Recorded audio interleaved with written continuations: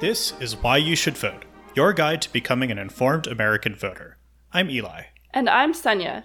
This is episode 7 of 9, and today we'll be talking about all the elections!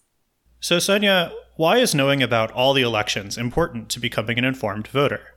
Well, this one's a little bit more obvious than a lot of our previous ones, but this episode is designed to introduce you to every single type of election you are likely to encounter in the United States.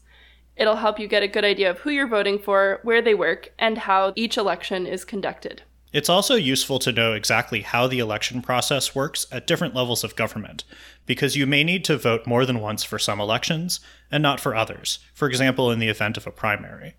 This episode will also introduce you to ballot initiatives and briefly explain things like caucuses and how the Electoral College works. That one's a doozy. So let's start off with the national elections, and of course, we'll start with the president. In order to talk about national elections, we have to talk about primaries, caucuses, and conventions. If your state has a primary, it's basically a mini-election to find out who your district will support as the nominee. In a primary, you will only be able to vote for members of your party, so you will receive either a Democratic or Republican ballot, depending on your party registration or what you request when you go vote. This is because you're voting for the candidate your party will put forth in the general election. The goal of a primary election is basically to narrow the field of possible candidates. If your state has the caucus model, you go to a place for your district and discuss with everyone else in your party from that district until you all basically agree on who you'll support as the nominee. This has the same purpose as a primary election, but only includes people who are able to and choose to go to the caucus for that district. Although the Democrats did try an online caucus in each state that does caucuses this year, and it went all right. There's a fair amount of debate as to which system is better, which we're not going to go into right now, but which you can look up if you're interested. So the convention for each party brings together delegates from all the districts to convey their choices from their primaries and caucuses and determine nationally who the nominee should be. And in the case of the Democratic Convention, there are also unpledged delegates, or so-called superdelegates, who are party officials like current Democratic members of Congress that don't represent a specific district but cast their vote based on their own opinions. Because why not? That's how that party wants to do things. Sonia, do you want to dive us into the Electoral College? Sure, I'll take a stab at it. So, the Electoral College. You've probably heard about this. Here's basically how it works. Your vote for president actually is a vote that tells a member of the Electoral College how to vote. Your state has electors equal to the number of senators plus the number of representatives, unless you're Washington, D.C., in which case you get 3 for reasons. Those reasons are the 23rd Amendment. In almost every state, the party that wins the popular vote in their state gets to pick all of the electors for that state. Many states have the ability to fine or punish electors that do not vote for who they're supposed to. Once you've cast your vote for an elector, the electors get together and vote for the president and the vice president, and the votes from all the Electoral College members are counted to determine who wins the presidency. If there is no majority, then the House votes on the president and the Senate votes on the vice president over and over until someone wins. This is a crazy system. Why do we do this? Because the president is actually picked by the states, not the people. In fact, originally, the state legislature picked the electors. You didn't even cast a vote for them. Most things in the Constitution are about giving the states representation, not the people. If you read through the Constitution, you will see, quote-unquote, the people mentioned in the context of electing senators and representatives, in the 10th Amendment, and in the preamble. That's it. This is entirely at odds with how we perceive the election and the role of the president now. There's a huge amount of discourse about whether or not the Electoral College is a good idea, whether it was a good idea once upon a time but isn't anymore, and whether it should be abolished. And we're not going to get into that discourse here because that's a different podcast, but you can look it all up. We will say, however, that whatever you think of the Electoral College, it's the system we currently have and the system we have to work with, and it would take a constitutional amendment to change it. Constitutional amendments are really difficult to pass, like super difficult. Look up the Equal Rights Amendment if you want to find out how difficult. So it's a good idea to become familiar with the Electoral College, even if you think it should be abolished. However, there is a little bit of a workaround brewing, called the National Popular Vote Interstate Compact.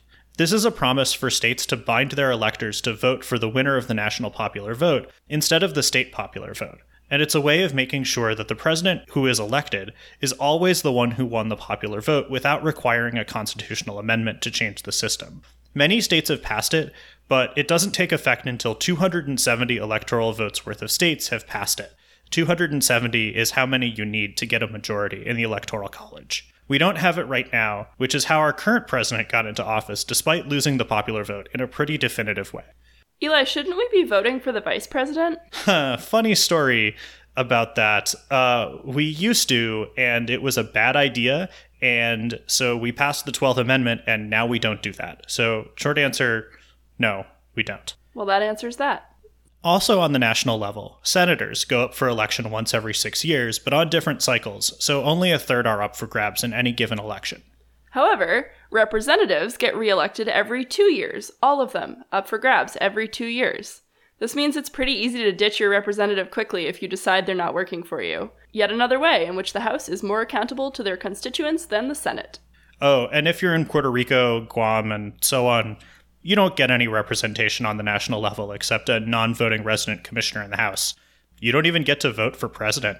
Sucks to be part of the empire. We're sorry. All right, let's move on to state elections, starting with the governor.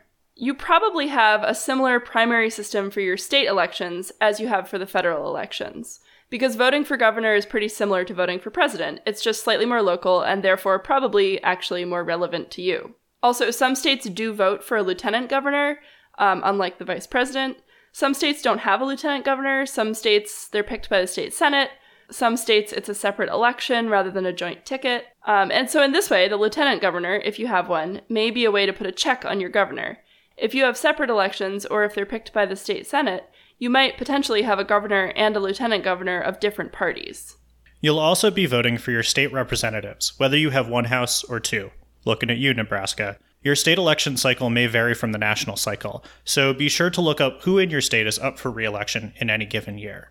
Other state officials who get elected, depending on the state, are the Secretary of the State, or of the Commonwealth, if you're nasty, the Attorney General, Treasurer, Comptroller, Auditor, and a bunch of others. You also might see some judges on your ballot, depending on your state. And this is for state-level judges only, no federal circuit or appeals judges. There's a lot of discourse about whether voting for judges is a good idea or not. We're not going to get into that in this podcast, but it is pretty interesting if you're a nerd like we are, so we'll put some resources in the show notes for you, and you can look it up yourself. Eli and I disagree on whether or not judges should be elected, but we'll let you guess which one of us thinks they should and which one thinks they shouldn't. Let's talk about local elections and ballot initiatives. When you're voting in local elections, you're voting for your county government, your city government, your township government, your water and zoning and school boards, and lots of other things. It's really going to depend on where you live as to what exactly is going to come up in each election. You may also have a ballot initiative or a referendum or proposition. These can be local or statewide. Similarly, they can be binding or advisory. Binding initiatives become law if they passed. Advisory ones urge the legislature to pass a particular law. Some states allow ballot initiatives to be put on the ballot by citizens. Others require them to come from the legislature. There are 50 states, so there are 50 sets of rules on this. Ballot initiatives are maybe the most complicated part of the ballot. They're often written confusingly, so make sure you know exactly what you're voting for. The wording is very specific, and there's no way to say you only partially agree with an initiative. Sometimes I have had to vote no on an initiative that I otherwise agreed with because the wording was specific and I only partially agreed with it. They can include a negative so that a no vote means that you do the thing and a yes vote means not to. And you may actually be only seeing a shortened version of the initiative on the ballot in front of you. Many ballot initiatives will have endorsements from interested parties, like unions, just like elected officials get. So you can look those up beforehand to get an idea of how you want to vote. Interested groups might also have explanations of what the initiative would do.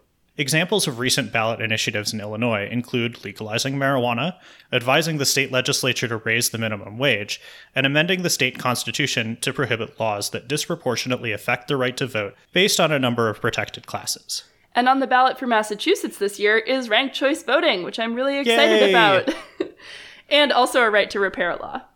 Okay, it's homework time. At the end of every episode, we like to give you a way to keep thinking about what we discussed today, or even put it into action. Today, our suggestion is check your local election cycles and see who in your state government is up for election or re-election this year. Check to see if there are any ballot initiatives happening in your state, and then look them up to figure out what you think about them.